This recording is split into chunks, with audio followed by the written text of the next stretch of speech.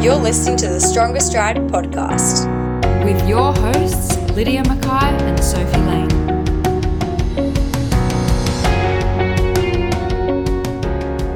All right, welcome guys. Welcome back to the Strongest Stride podcast. You're here with Lydia Mackay and Sophie Lane. Welcome, Sophie.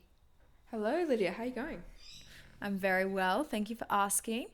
What about our listeners? How is everybody doing? How's everyone feeling?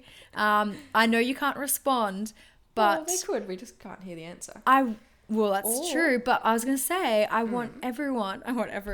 Everyone should assess how they are going and just take a moment to think about how they're feeling. Analysis. Yeah. Do a physical analysis, do a mental analysis, just to check in. Check up on yourself. I agree. Yeah. And let us know as well after your self-reflection. Yes. Send us a DM. How did you Please feel do. out of 10? Yes. And if there are any things that you notice, let's start working on them, hey? Put them in a journal, maybe. Maybe don't send all the issues to Sophie and I, because we love counselling. Oh, do we?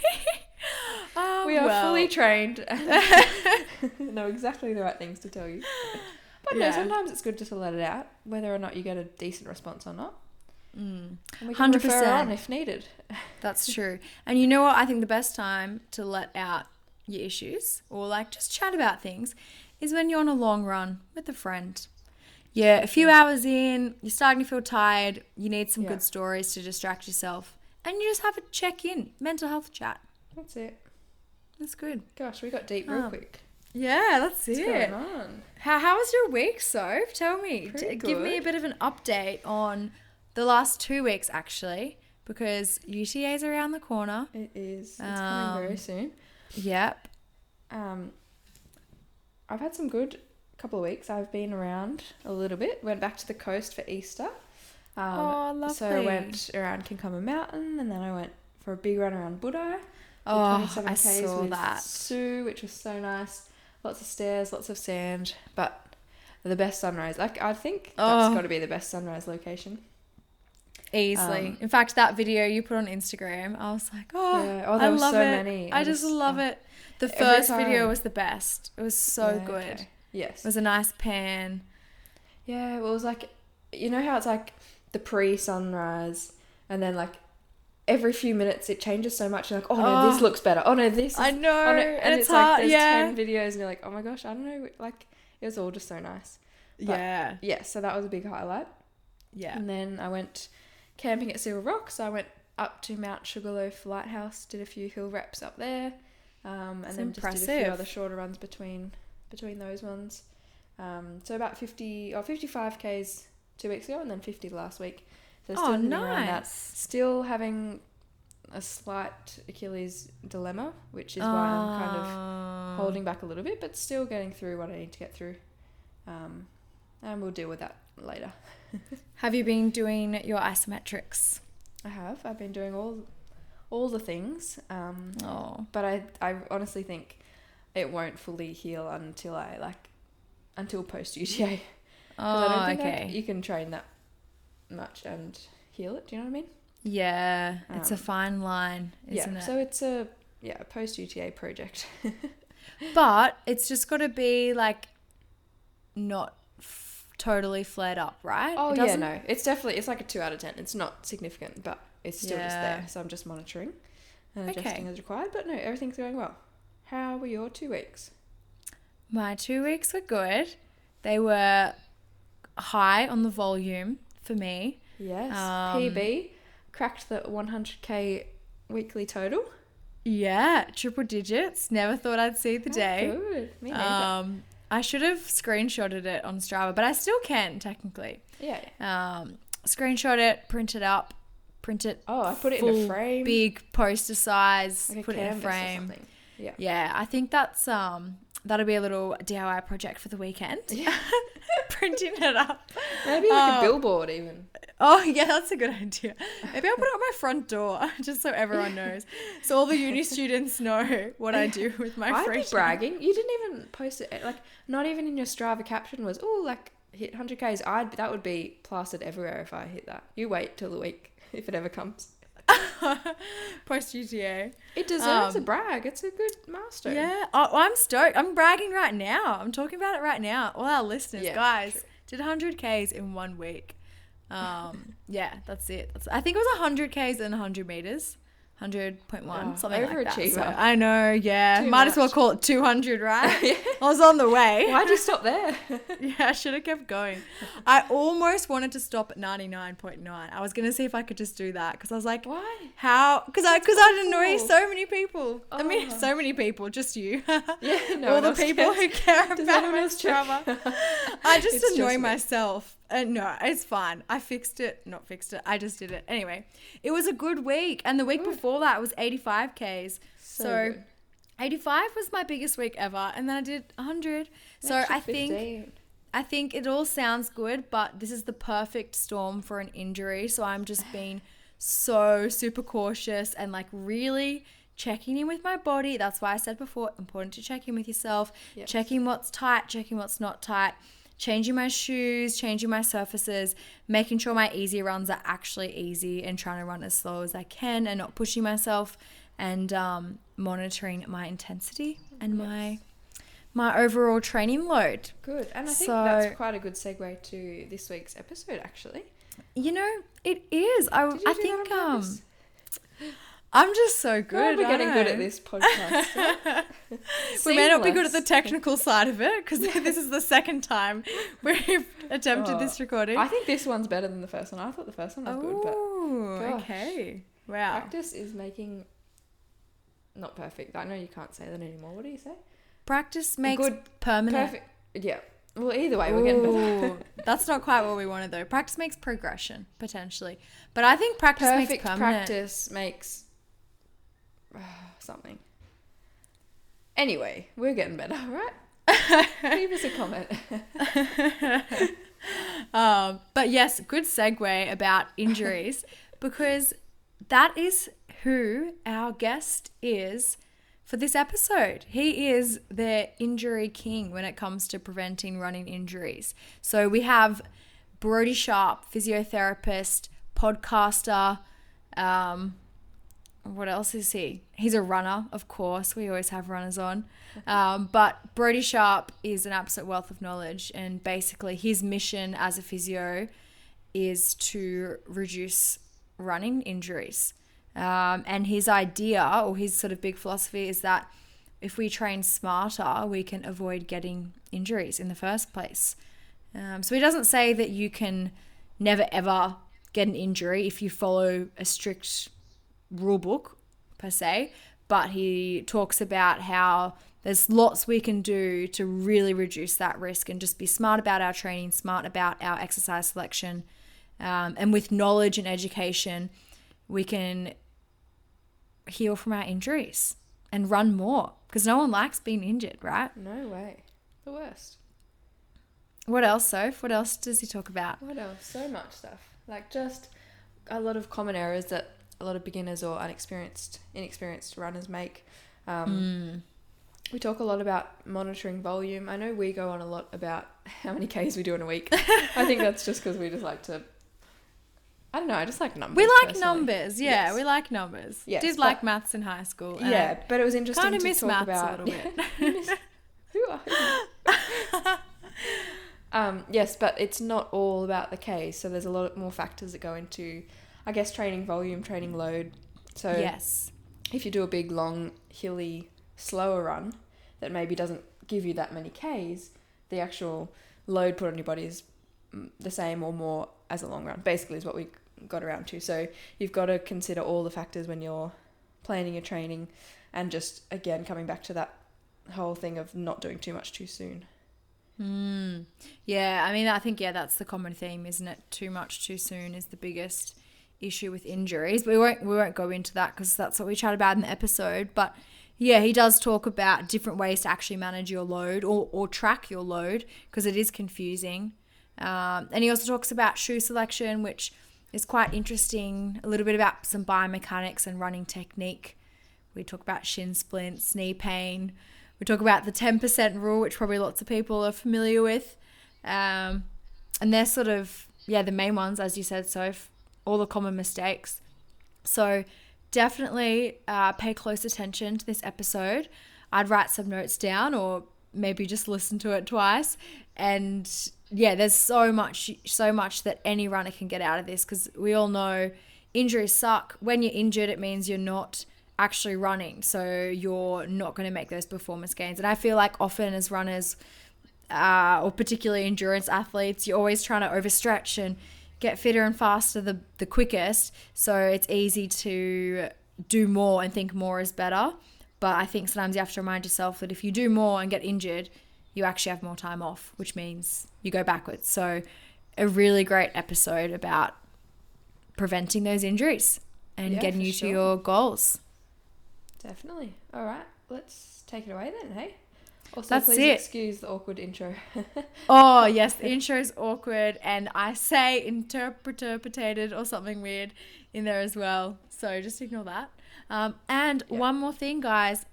Don't forget to subscribe to the podcast, write us a lovely review, or if you have a bad review, maybe just send it to us in a message and we'll take the feedback on, and then we'll make some adjustments. But just, any feedback, any suggestions, any podcast episodes that you'd like, let us know. We'd love to hear from you. Yeah, and that's it. Sure. And we're going to post every week, or every time we upload an episode, we post about it on Instagram. So if you aren't on Instagram, or if you are on there, give us a follow at Stronger Stride. And if you can share our posts on your story, or take a screenshot when you're listening, share it on your story, help us get the word out there, because we know, especially this episode, a lot of runners will get a lot of value out of this. So the more people that know about these things, the better. Yeah, that's it. That'd be awesome, guys.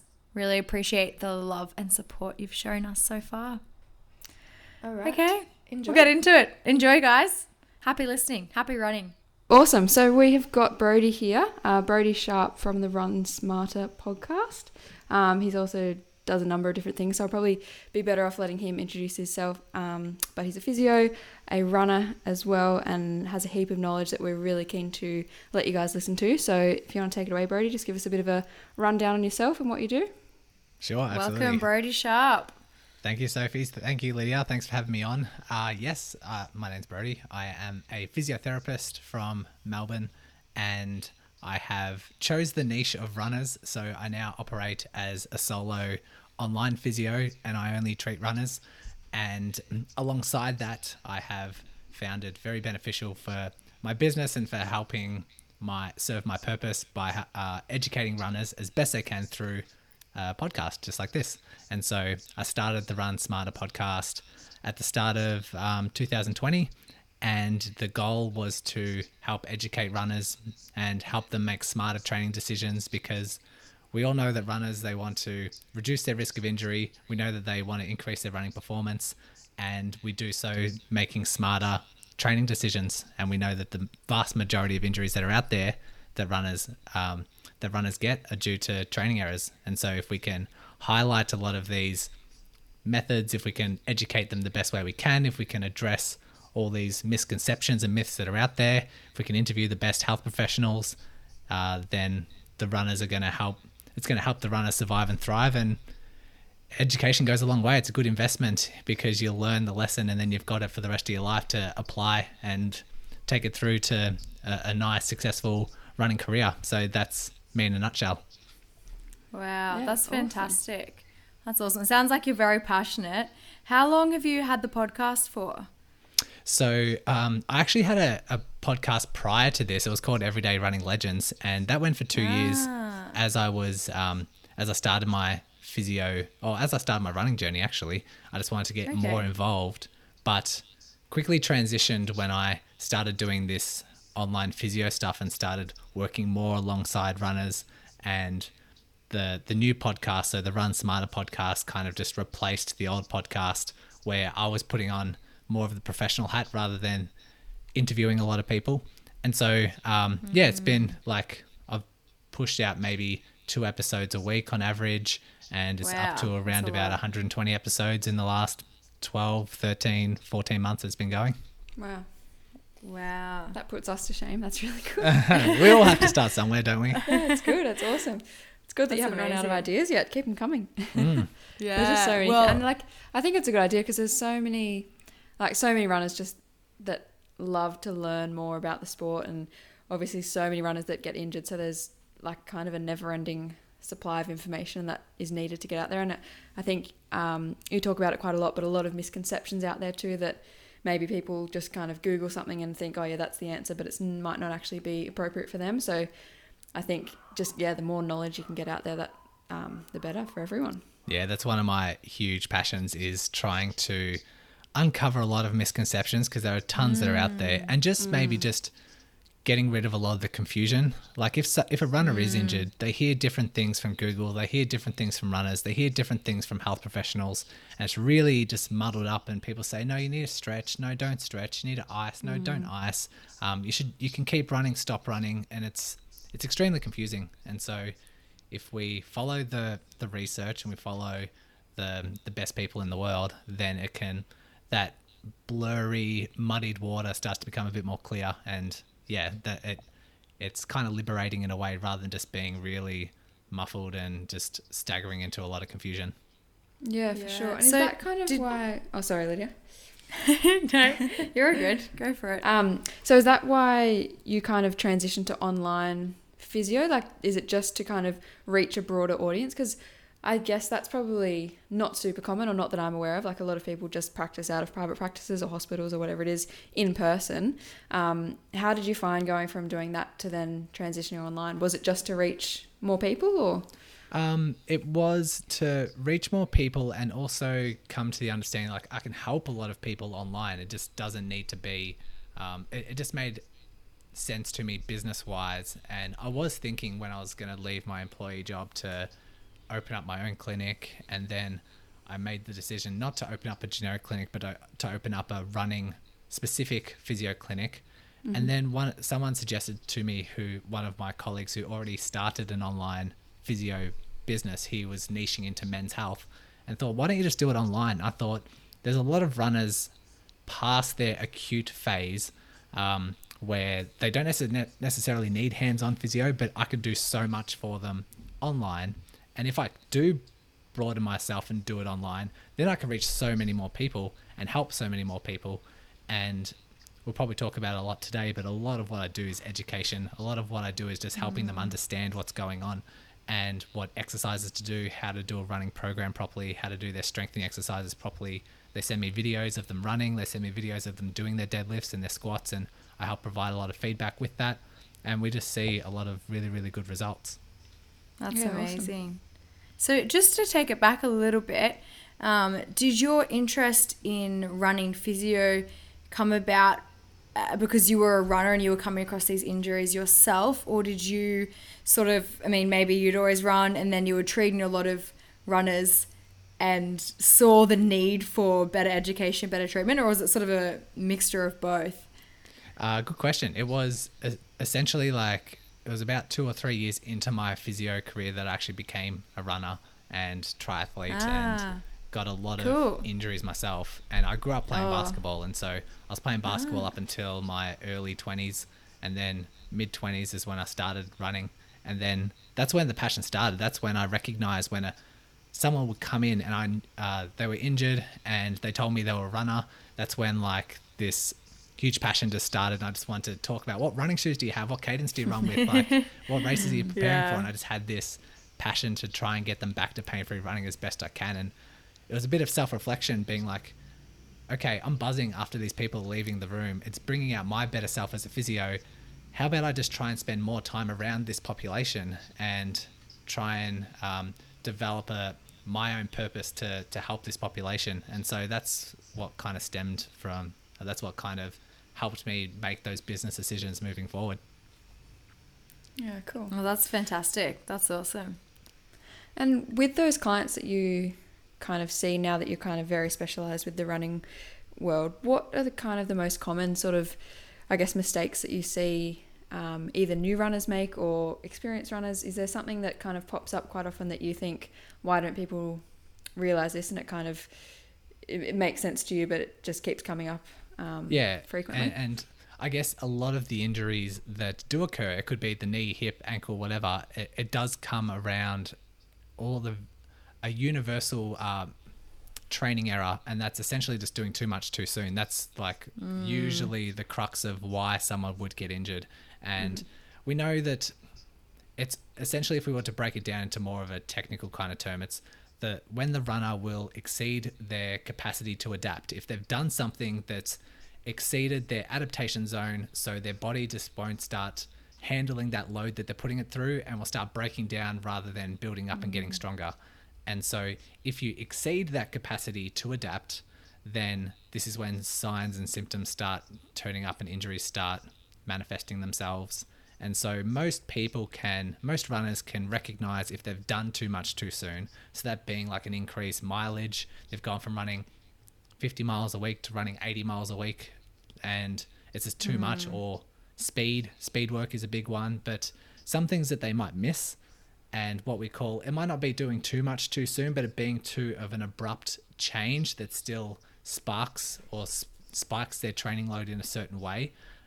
Might be a little bit hidden, but things like terrain, if they've changed their terrain too drastically, so all of a sudden going from flats to running hills, or changing direction, so going from road running to trails.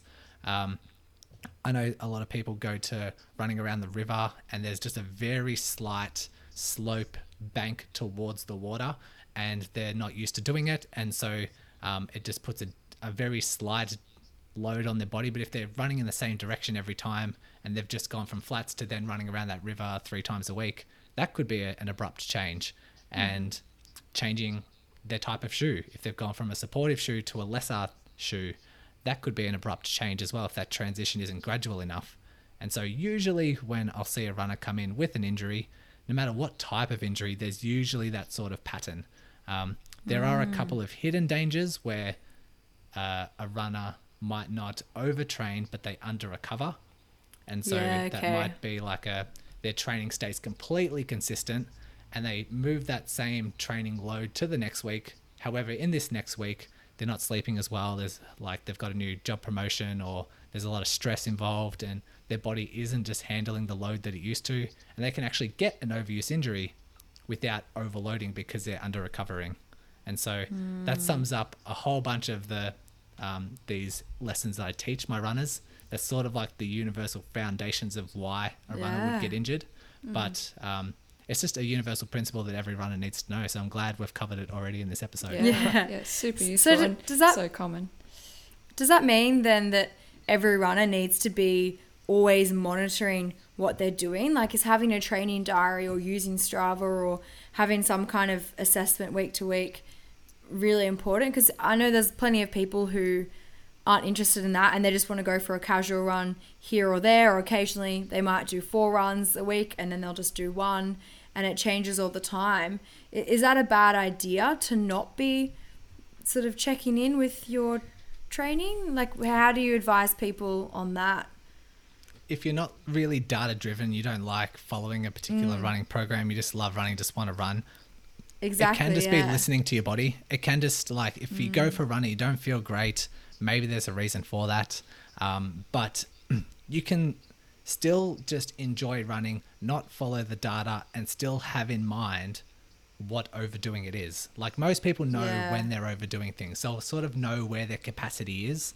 And if they want to slowly increase their capacity, if they want to train for a marathon, or if they want to just get a faster 5K PB, that's when they have to start following a plan, because you have ambitions that need to follow a pretty set structure. But if you're a runner that just loves running, like, I hardly ever follow a running plan, but I know where my capacity is. I know if I try doing 10Ks 3 days next week, it increases the likelihood of me breaking down unless I've trained for it.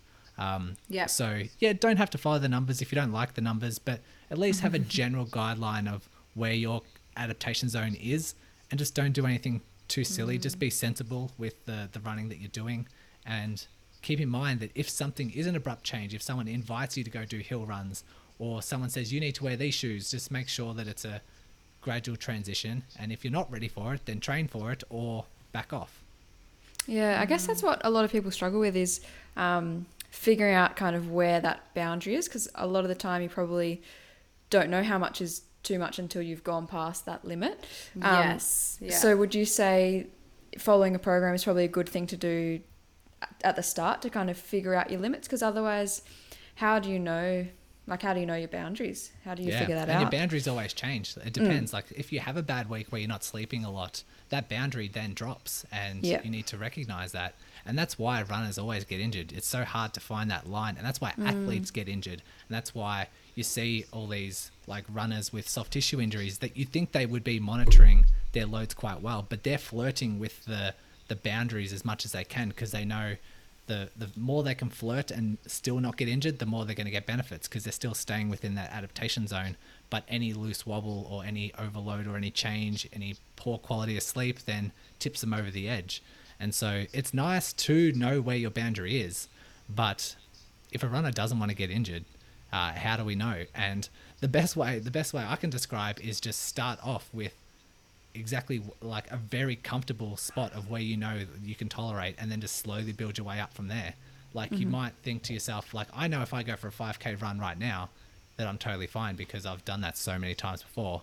And so if I wanted to train for an ultra, I would say, okay, let me start where I know I'm safe, and then just slowly build up from there. And a lot of times, if someone's, say, returning from injury, and we want to know where their adaptation zone currently is, if they haven't run for 6 weeks or 6 months and they want to know where their adaptation zone currently is, I just say start off with an embarrassingly slow, embarrassingly short run, and then just work your way up from there, because we know we're not going to overdo things, and we're just learning along the way, and we're just adapting along the way. And we might underload you for the first week or two. That's okay, but we'll hit your adaptation zone soon enough, and then we'll continue building up from there.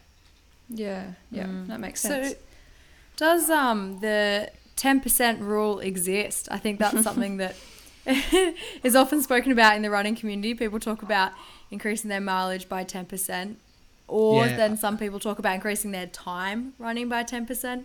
And then you realize that it's actually probably more, like, everyone has a different definition of that as well. So it's quite confusing. What are your thoughts? Yeah, you can go off different metrics. And what is 10%? Is it your overall mileage? Is it your intensity? Is it, it's really hard. Well, if you did follow, say, 10% and we thought that it's overall like weekly mileage, if you're a new runner who isn't doing a lot of running to start with, that is extremely conservative. You are going to, if you increase by 10% every week, you're getting nowhere. You're getting nowhere fast. Whereas if someone is an ultra marathon runner, if they build up by 10%, then they're probably hitting a really good zone. They're probably progressing quite nicely. And so you really need to, it really just depends. It's an extremely conservative approach for most of us, but some people need to be conservative if they've had a long history of overuse injuries, or their training philosophy is like a go hard or go home, or constantly pushing themselves. Then maybe they need to follow that 10% rule, but there's no evidence to support it. Just to let you know, someone's just come up with that. And if they are a new runner, I'd say maybe 15% if we're just talking mileage. Maybe 15% is quite nice for them, but keep in mind that every time we bump it up and maybe try 20%, we're just slightly increasing our risk of injury. We're not going to definitely get injured. We're going to slightly increase our risk of injury.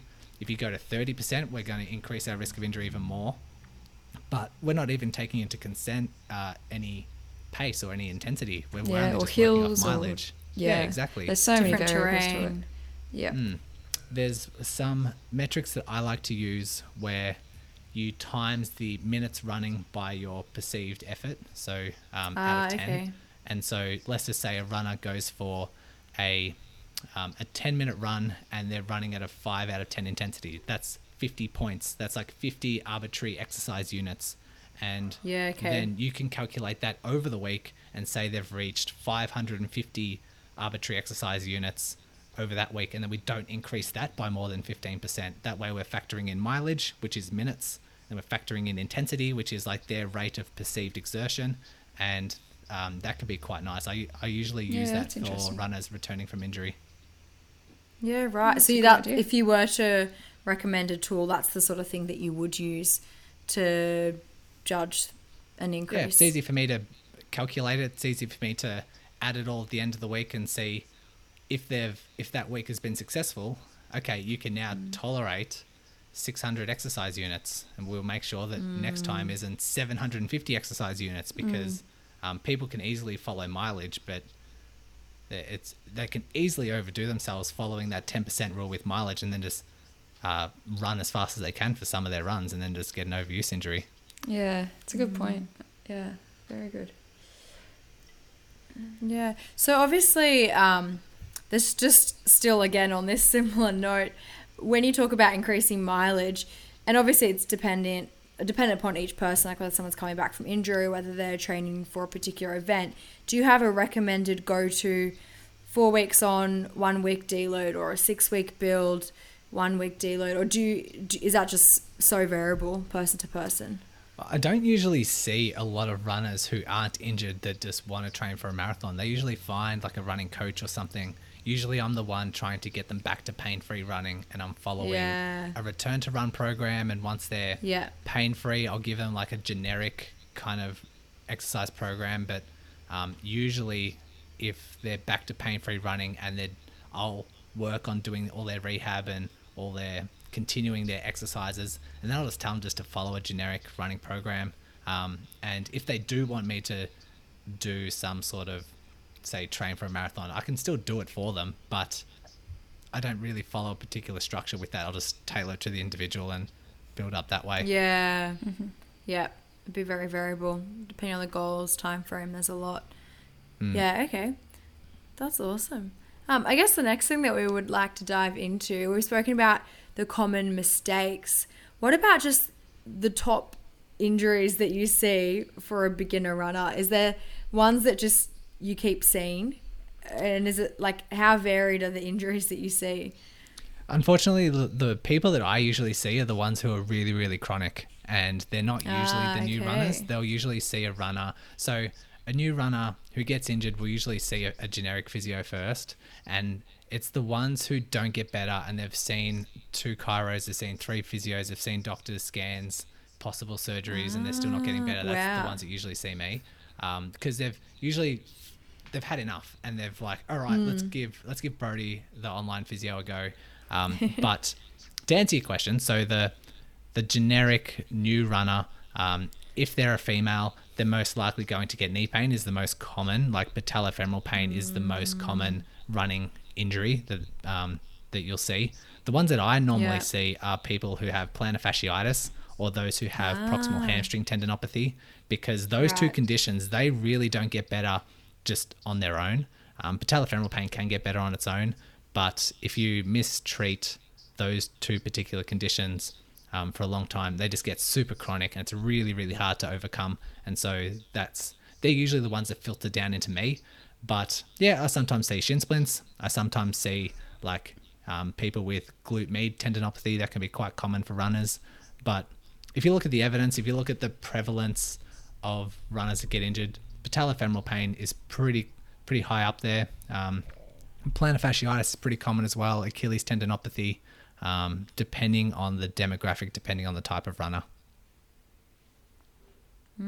Yeah, cool. Yeah, you definitely hear a lot of people complaining about knees and shins. I mean, I think most people that I speak to within the running community have definitely got a whole load of, like, you know, an interesting history of injuries, but particularly for new runners, I always hear people complain about knees and shins, and I often hear things like, oh, I can't run because my knees don't let me run, or like my shins hurt, I've got shin splints, I can't run, like I'll never be able to run. Which would you say that's a myth? Is there some people that just can't run if their shins are hurting when they run and their knees are hurting? Should they just sell their running shoes? I'd say every runner, well, every person, if they wanted to, can be a runner.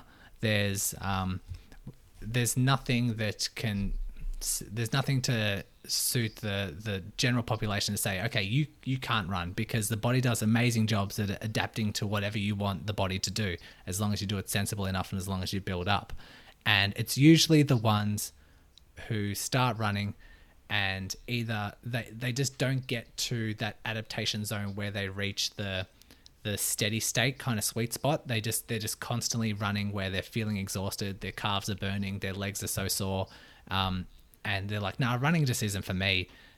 they don't give the 3 to 4 weeks ago of running consistently until the body adapts, so that you can run and feel like you've got your breath under control.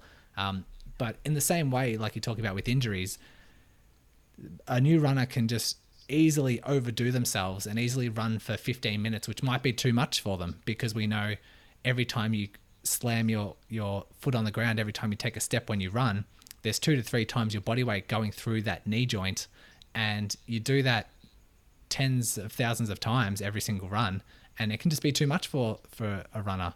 And maybe if they haven't done any running before, they might not be as strong doing that movement, and can easily spike them and easily exceed their adaptation zone. And so that might be the type of runners like, I'm never really going to be a runner. And then you're like, well, have you done like a couch to 5K where you're just walking for the vast majority of your run to start with, and just doing little bits of running, and then just slowly do a little bit more every single time so that you adapt and your knees get stronger to that load?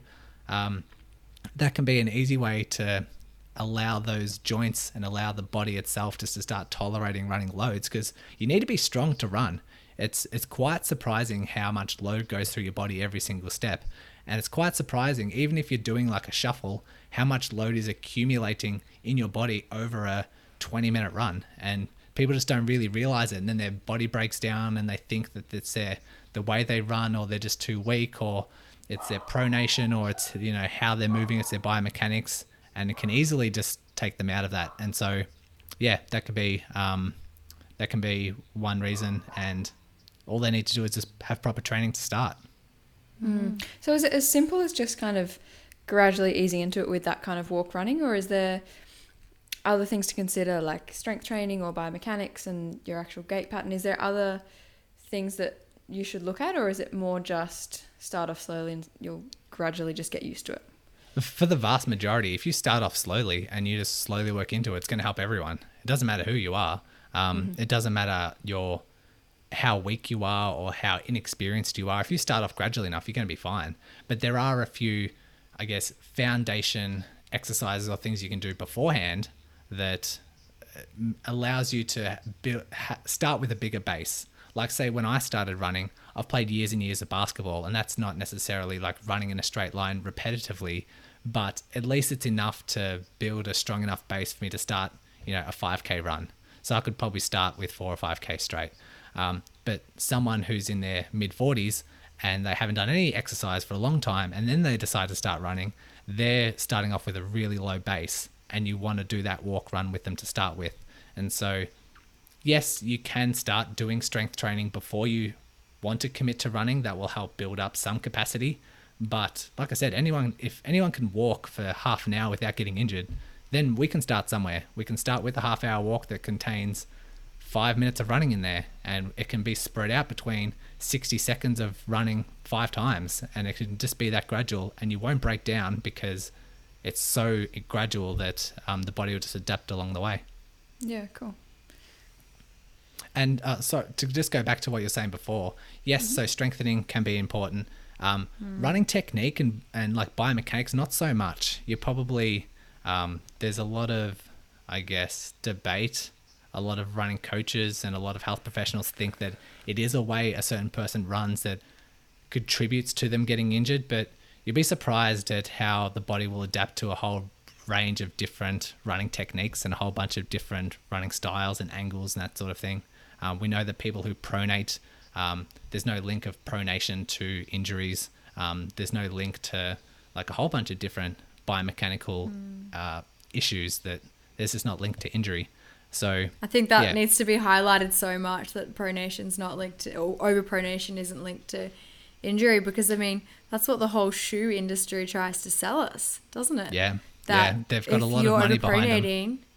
Yeah, it's insane. I mean, Soph and I love our running shoes, but it's insane. I mean, I my whole life wore a super supportive shoe. I wore the Asics Keanos, which I loved. I thought they were amazing. Classic and Keanu.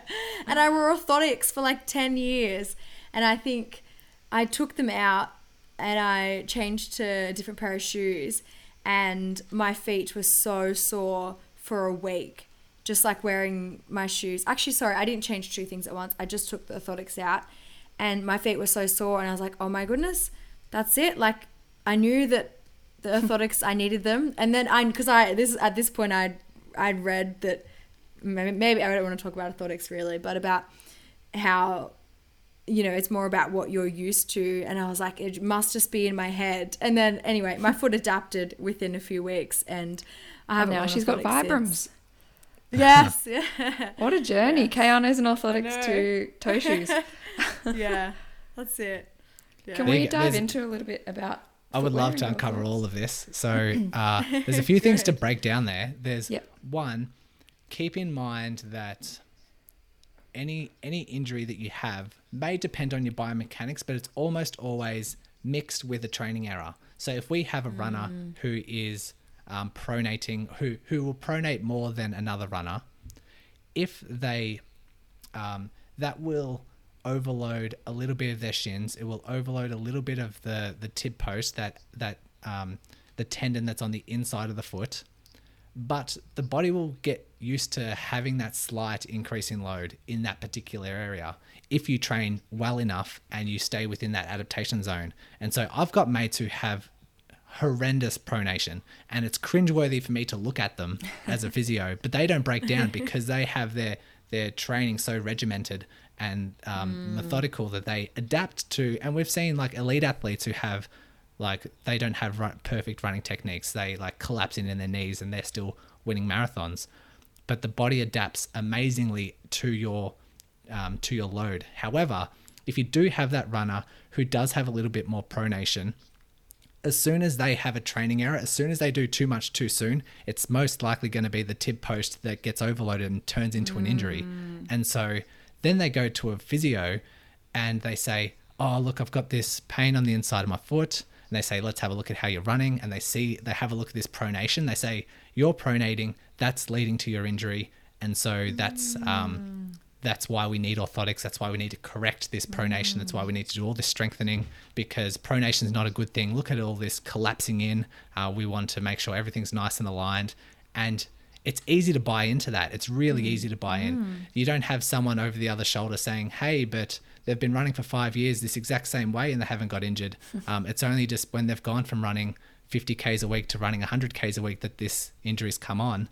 But like you said, Lydia, like you could adapt to having a supportive shoe, and they can say, okay, wear this supportive shoe and see how things feel. And all of a sudden that supportive shoe offloads that tib post tendon and they feel better. They feel a lot better. And then they adapt to that shoe.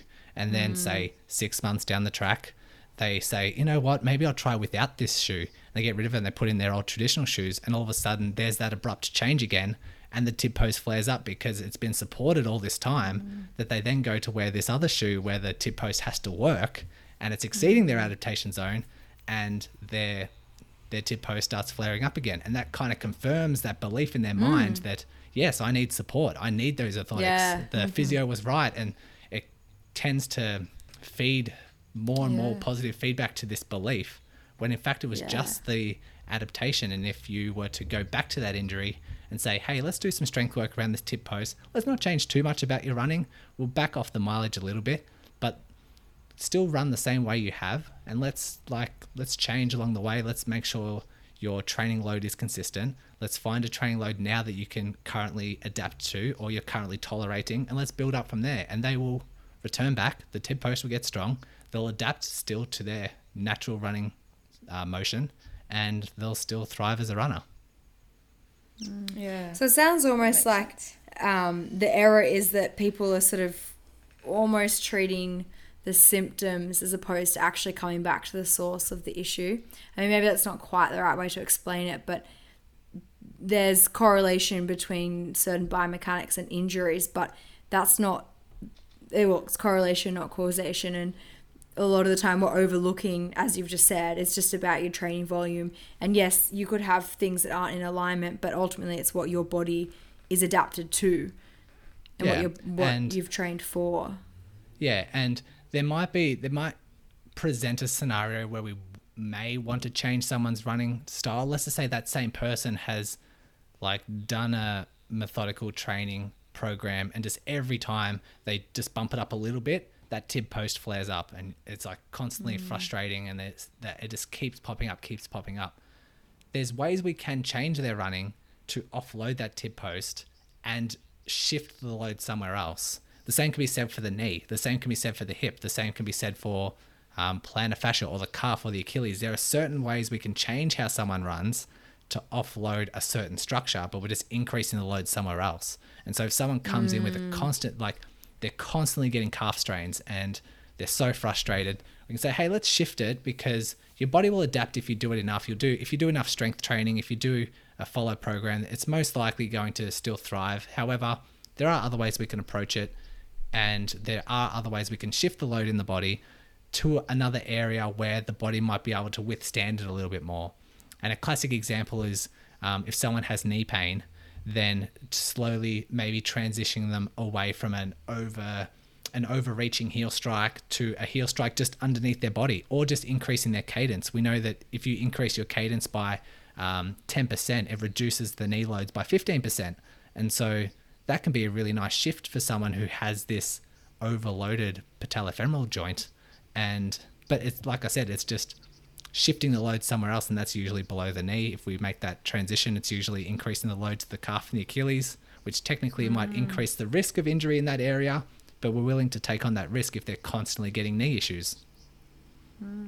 So do you think then that shoes can be a useful tool in, I guess, potentially preventing injury or maybe managing injury, just from the perspective that you can use them to adjust the load around the body and sort of pick where you want to add load and pick where you want to deload to some extent? Is that sort of where you sit a little bit? To some extent, yeah, and it can be done carefully with the right guidance. I know that if my calves are particularly sore, I'll wear my shoes that have a 10 mil heel drop, and if I feel really fresh, I'll go to my 0 drop shoes.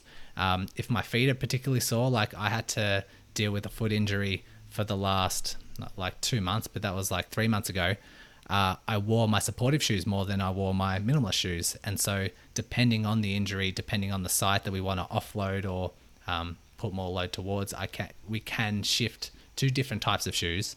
If someone has a constant calf or Achilles issue, sometimes Hoka shoes could be like absolute magic for them, because they're just not loading the body the same way that they used to. And so it can be really nice, but we do need to make sure that not one shoe is right for every runner, and we do need to make sure that we tailor it to that individual and we give them the right advice about how to transition shoes. And yeah, because sometimes transitioning to the right shoe too quickly can stem its own issues. And so that's why we need to be really careful with our advice and how we actually approach it. Yeah, and would you suggest people have more than one shoe? I mean, obviously finances come into it then, but is there an issue with just having the same shoe and that's all you do your mileage in? Because then does it become too repetitive where all the loads are going into the same places? Should you alternate between a lower drop and a higher drop, or a thicker sole and a more minimal shoe, or something like that? Yeah, it's a good question. It's depending on the individual. Like we said, it is a repetitive nature. Like running is a repetitive motion, and people get overuse injuries because we're overloading one structure over and over and over again. And so if we have two shoes that does change up the load, then theoretically that can help reduce the risk of overload injuries to a certain area. But the same can be said if you do strength training, if you do a team sport rather than running, like you're just changing up the loads on your body throughout the week. I just finished doing an episode on my podcast. It was variety versus specificity. Like, do we want to be really specific and adapt to one shoe? Because if you adapt to one shoe, then you're not really going to get injured spending all that time in that one shoe because you've adapted. But sometimes we want variety because we want to be more resilient as a runner. And I sort of come up with this analogy of, do you want to be a runner walking on a tightrope, like how we have just like a really narrow rope that we want to try and do this tandem walking over, where any sort of adjustment to your training will throw you off course and increase your risk of injury? Or do we want to have a bit of a wider and be more like increase that variety, so now you're walking on like a plank rather than a rope, and you have a little bit more room, a little bit more wiggle room. You've adapted to a few different shoes, you've adapted to a few different surfaces, so you're less likely to get injured depending on what you throw at your body. And like if we're preparing for a race? Do we get more specific for that race to closer to race day? There's no right or wrong answer. It's something that the runner themselves need to try and work out themselves based on their own goals and based on their history, if they're constantly injured at a certain area. But it's worth the debate. It's worth the topic. Do we get really specific and tailor to a really narrow band, or do we increase that variety and just be a resilient runner so that anything that we throw at us, we don't break down and we can spread ourselves too thin because, you know, there's only 7 days in the week and we can't do everything. So yeah, it's a good debate, or something to self-reflect if you are a runner that's either getting injured or just wants to change up their training loads. Yeah, sure. I listened to that podcast actually when you released it, and it was really interesting. And yeah, I'd recommend all our listeners to check it out. But it was quite thought-provoking as well, because it does make you question why you are running and what you're doing it for. Because I think when I sort of reflected on my own experiences and my own injuries, it's reminded me, I think, that at times I do tend to do heaps of one thing and then suddenly I'll do something else, and then I'm probably much more on the varied spectrum. I feel like I don't have much consistency really in one thing. I sort of like jot around all over the place, and I think that is potentially how I have gotten injured in the past, because I'll do heaps of road running and then I'll forget about the road and then run in the bush for who knows how long, and then wonder why I've sort of, in my head, I'm like, oh, I've always been running, why should I suddenly get an injury? And obviously there's the difference between you know, as we were speaking up before, like the terrain and the load on the body compared to road or trail or whatnot. But I think also having that variety, I guess it needs to be consistent as well, as opposed to having different things you do, but 4 weeks straight of this and then 10 weeks straight of that. Like, you either have more variety regularly or you're sort of more on that tightrope. I hope that is how I've interpreted that correctly. Well, there is some crossover effects. Like if you go for a road run and then you go for a trail run, there will be some crossover effects. But we can't really spread ourselves too thin and say go for one trail run every 4 weeks and expect to adapt to trail running. It's just the body's just going to forget about it. So yeah, there are ways that we can spread too thin if we say, okay, I'm going to be as resilient as I can. I'm going to increase my variety. I'm going to do strength training, gym classes, boxing classes, road running, trail running, and it all just ends up being not enough, not hitting the frequency enough for the body to adapt. You will get stronger and there will be crossovers. There will be crossover benefits along the way.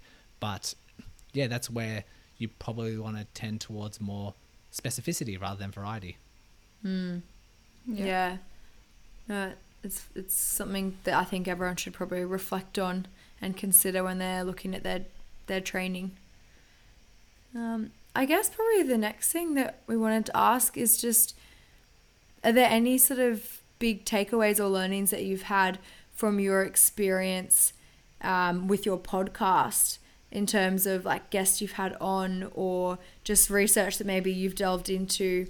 Potentially, have there been things that you actually got challenged yourself, like beliefs that were challenged in your experience? Yeah, a couple of things, like mainly from the guests that I have on, because I do have a few say researchers that come on or other health professionals that come on, and I do like to keep an open mind. I don't like to be really rigid in my beliefs, and if evidence starts emerging that challenges my thoughts, I take it into consideration with all the other evidence that I've taken on board. One of the big radical shifts was I had Chris Brammer on as a researcher, and pretty much like when I was interviewing him, the belief that I had was that there's no biomechanical issues that will increase your risk of injury. And that's what I got told in the past based on research that's come out. Like there are no pronation, like hip internal rotation or hip drop or knee internal rotation that's going to increase your risk of injury, because the body just adapts, which is partly true. But the research that Chris Brammer's brought out is there are starting to emerge some evidence to show there are certain biomechanical issues that can link to injury, and one of them being contralateral hip drop. So if you're contacting the ground with your right foot and your left hip is traveling more towards the ground and kind of skewing the pelvis and skewing the hips from being level, there has been shown to be a slight link between that and increasing likelihood of injury, and that the research that he is currently doing has shown that any increase, any 1%, any 1 degree increase of hip drop increases your likelihood of injury by 60%. And so quite significant. And the same can be said for a slight forward trunk lean and a increased knee stiffness. And so we know in the past, if you have an overreaching running style, so when the first time you make contact with the ground, how far in front of your body it is and how much of a braking force it is producing can increase your likelihood of injury. So that's starting to show up in the evidence, and that really challenged my thoughts as well. And followed Chris Brammer, read his articles, and have taken that into consideration. And so we know that pronation is actually more protective of injury than anything else. But now we know that potentially I'm taking on board that this hip drop and this forward trunk lean, there may be a link to injuries. That's something that I've learned. One of the major things I've learned, because I've been preaching something totally different, like my entire physio career. But yeah, now with this emerging evidence, started to ask a few more questions, which I love doing. I love challenging myself, and I love changing my own beliefs, because it's always going to be for the better. Yeah, it's great to hear that you're so open to being challenged, because I obviously, as a practicing physio, and also just as someone who wants to run uninjured and perform better, you've got to be open-minded to things changing or science evolving. So yeah, it's great to hear that, because there's definitely people that you might see in the media that have this fixed, or they usually won't say that they're fixed mindset, but they'll just preach the same thing over and over again, and they don't always allude to the fact that there's usually more to every story. Nothing is usually actually black and white. So it's great to hear that you enjoy being challenged. Yeah, and there's really a few positive. more things that say one of the privileges that I have is actually interviewing other health professionals. Like I have some chiros on there, I have some massage therapists, I have podiatrists, and the best in the world who are well versed in the latest evidence. And if you follow the evidence, we tend to agree with a lot, but a lot of it is quite ego driven. There is this battle between physios and chiros, and you have this debate of what's better, and chiros do this and that's not good, and they say physios do this, that's not good.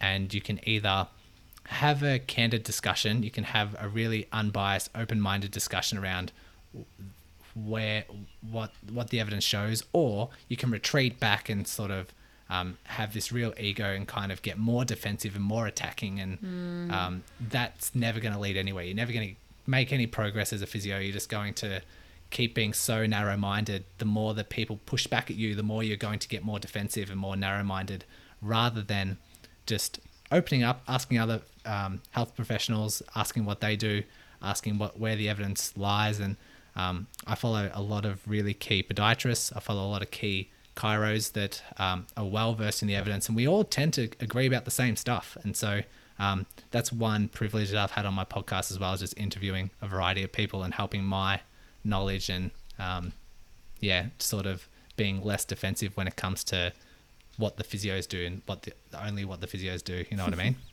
Yeah, it's good to get opinions from different sort of people. And I guess if someone was to get injured, at what point do you know, well, I guess who to see? Do you see a chiro, a podiatrist, a physio, whoever it is? And how long do you leave it before you start to seek help? Because I know there's the whole thing about niggles. You kind of start to feel something, but you're not sure, is it just going to pass on its own, or is it going to hang around and turn into something else? Should you seek help early and try and prevent it from becoming something else, or should you just kind of wait it out, see if it passes, and then if it doesn't, then come and find someone? Yeah, I usually, runners will get niggles and runners will get injured. We can't get the injury risk down to zero. We can get it close to zero. We can get it closer to zero than where you are now by training smarter, but we can't get to zero. injuries are going to happen. Like, I know all these principles and I follow these principles really closely, and I still get injured, but it's knowing what to do once an injury arises, like day 1, day 2, day 3, so it turns into a 5-day injury rather than a 5-week injury. That's where the real magic happens. But if a runner is getting a niggle, try to recognize, okay, is it just DOMS? Is this good muscle soreness, or is it an actual injury that's developing? And there's some easy characteristics or nature of the behavior of the pain to differentiate the two. But in general, wait a week or so. If your injury isn't getting better, then probably see someone. If your injury is getting better, you don't need to see someone, but wait, monitor it for another week.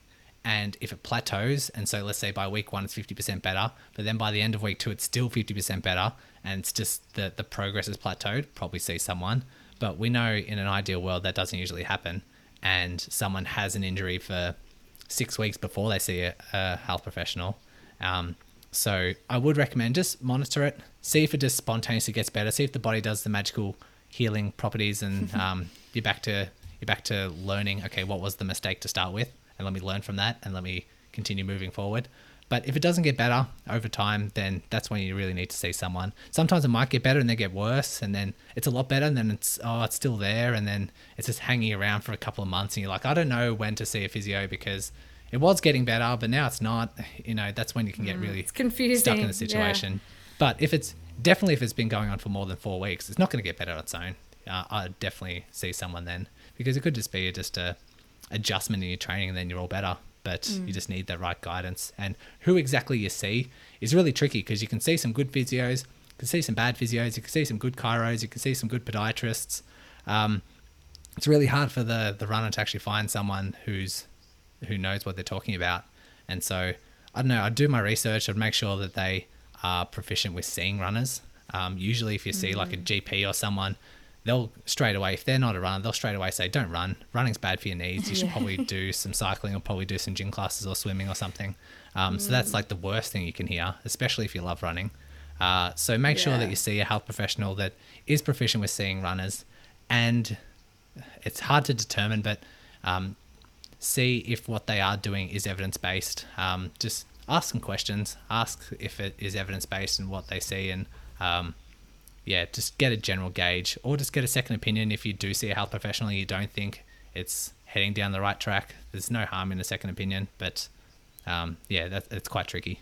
Yeah, and I guess it's probably specific to each individual case, but with, I guess, the clients you see, do a lot of them have to completely stop running and rest for however long, a week or 2 weeks or whatever it is, and then ease back into it? Or can you, for most general injuries, obviously not fractures and those sort of things, can you continue running to some degree with most of these sort of chronic injuries? Yeah. When I do see an injured runner, one of the questions I ask myself is, okay, how much running do I think they can do without exacerbating their injury? We're still doing the right things. Like, you can still do the right injury management, you can still do the right strengthening exercises, and they can still run at small amounts, and they're happy doing those small amounts for the first week, and they're happy because they're still running. But it all depends on the injury, depends on the severity, depends how long they've had it for, depends on how irritable it is. All these behaviors is something that we need to establish as a physio. We need to establish, okay, what's their current exercise tolerance? Can they hop on one side for 30 seconds without their injury being exacerbated? Can they walk for 30 minutes without their injury being exacerbated? We just ask these sort of questions, these capacity questions, to determine, okay, you can probably still run. Let's do it as a trial and error. Let's pay attention. And one of the lessons that I teach my runners on the podcast is you don't necessarily need to aim for pain-free running. We can aim for low levels of pain as long as the symptoms don't flare up after the run, as long as the symptoms stay quite low and quite consistent during the run, and as long as there's no significant flare up the next day, then that's a good sign that you've tolerated that level of running. And it's very much trial and error focused. It's very much starting off at a starting point once we've done some capacity tests to establish where they can still run to, where their current capacity is. So that might be a 20-minute slow run. It might be like a 5K or something. But I try my best to keep the runners running. That way they're got a bit more of a mental clarity. They're not really jittery to get back and run, because they'll rest for 4 days and then just go out and run 10Ks and flare up the symptoms because they're getting way too jittery. So it can be nice for recovery to keep them in some levels of running, and once they're tolerating a certain level, slowly build it up and see how they're tolerating it. But there's also good evidence, especially around tendinopathies, that if you continue doing your strength exercises, if you continue doing your running with low levels of pain, and make sure that it does get worse after or the next day, you actually return back to pain-free running quicker than if the aim was to do everything totally pain-free. So you're doing your deadlifts quite heavy, but it's 3 out of 10 pain, compared to someone who can only do body weight deadlifts or like 2 kilo deadlifts with 0 pain. They're going to be underloading their body quite a lot. And so if we stick to these low levels of pain guidance and guide them along the way, they're actually going to get better quicker. And so that's why low levels of pain with running is okay, because I want them to still run and I want them to return to pain-free running quicker. Yeah, that's good to know. I feel like for a lot of people, they are aiming for pain-free, because I think, at least in my experience in the past, I mean, I've definitely changed my beliefs around pain in terms of like injury pain. But yeah, in the past, and I've heard lots of people sort of say similar things, that in their head they shouldn't have any pain. Like they're expecting, obviously, you know, like they're finding their workout hard if they're running hard, like their lungs or whatnot. But in terms of injury pain, they feel the tiniest bit and think, oh my goodness, like it's back, my injury's back, that's it, I have to stop. So it sounds like you're saying that as long as it doesn't flare up afterwards and it stays at that 2 to 3 out of 10, is that what you said, Brodie? Yeah, anything that's below a 4 out of 10 is my general guidelines. It's where the evidence kind of pushes people towards. But yeah, the other component of that is, so less than 4 out of 10 pain during the run, and it stays stable after the run. It stays stable the next day, but week by week it should be improving. Gotcha. That's the general gist. If they've been doing it for 6 weeks and there's still that low level pain, you probably should be changing something else. You should probably be implementing different strength training.